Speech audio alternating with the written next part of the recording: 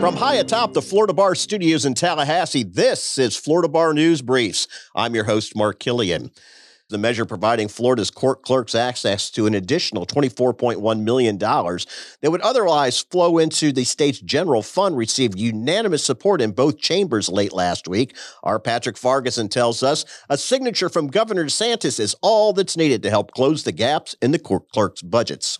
Mark, the Florida House passed House Bill 977, 114-0, April 26, without question or debate. The Senate took up the lower chamber's bill, where Senate sponsor Travis Hudson, a Palm Coast Republican, explained that stabilizing the revenue sources for Florida's clerks is something they, quote, rightfully and dutifully deserve.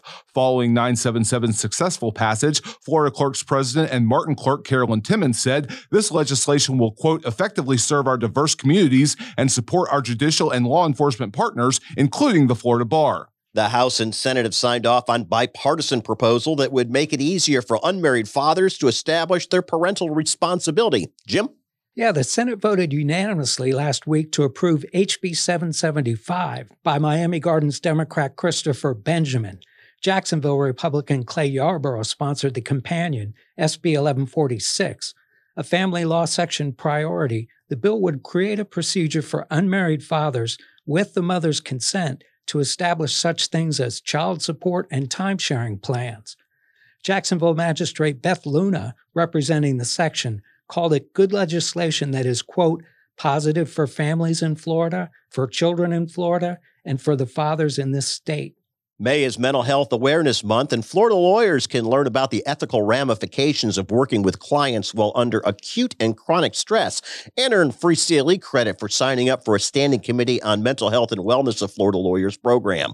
Roanne Bitar has more. On May 18th from noon to 1 p.m., the Standing Committee and its Education Subcommittee are sponsoring, quote, Harnessing the Power of Stress, Developing Grit and a Growth Mindset. Harvard Law graduate and University of Miami law professor Marcia Noreen Weldon will all cover such things as the 13 psychosocial factors for a healthy workplace and what happens when they don't exist, the impact of mental health struggles on client relationships, and the difference between stress and burnout.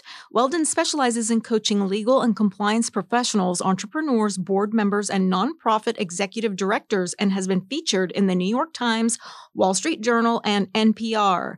Register for the 60-minute program by visiting LegalFuel.com. The Criminal Procedure Rules Committee is proposing an amendment that would make it easier to use communications technology for routine hearings. Yeah, the Board of Governors will consider the proposed amendment to Florida Rule of Criminal Procedure 3.116 sub C when it meets in Naples May 12th. The amendment would require judges to grant motions to use communications technology absent a showing of good cause for non-evidentiary hearings that last 30 minutes or less.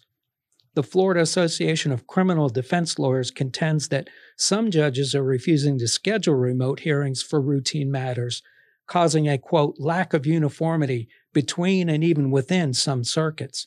The Florida House is ready to give final approval to a tort reform measure sponsors are calling the Roller Skating Rink Protection Act. Yeah, the House is poised to give final passage to SB 1458 by Jacksonville Republican Clay Yarborough. Winter Park Republican Susan Placencia is the House sponsor. The bill would shield rink owners and operators from personal injury liability if they take certain safety precautions, such as posting signs and maintaining their equipment. Last month, Governor DeSantis signed a sweeping tort reform package that lawmakers approved earlier in the session. For more on these stories and more, visit floridabar.org/news. Florida Bar News Briefs is a production of the Florida Bar Journal and News Department. For Roanne Bitar, Jim Ash, Patrick Farguson, and our producer Clay Shaw behind the glass, I'm Mark Killian.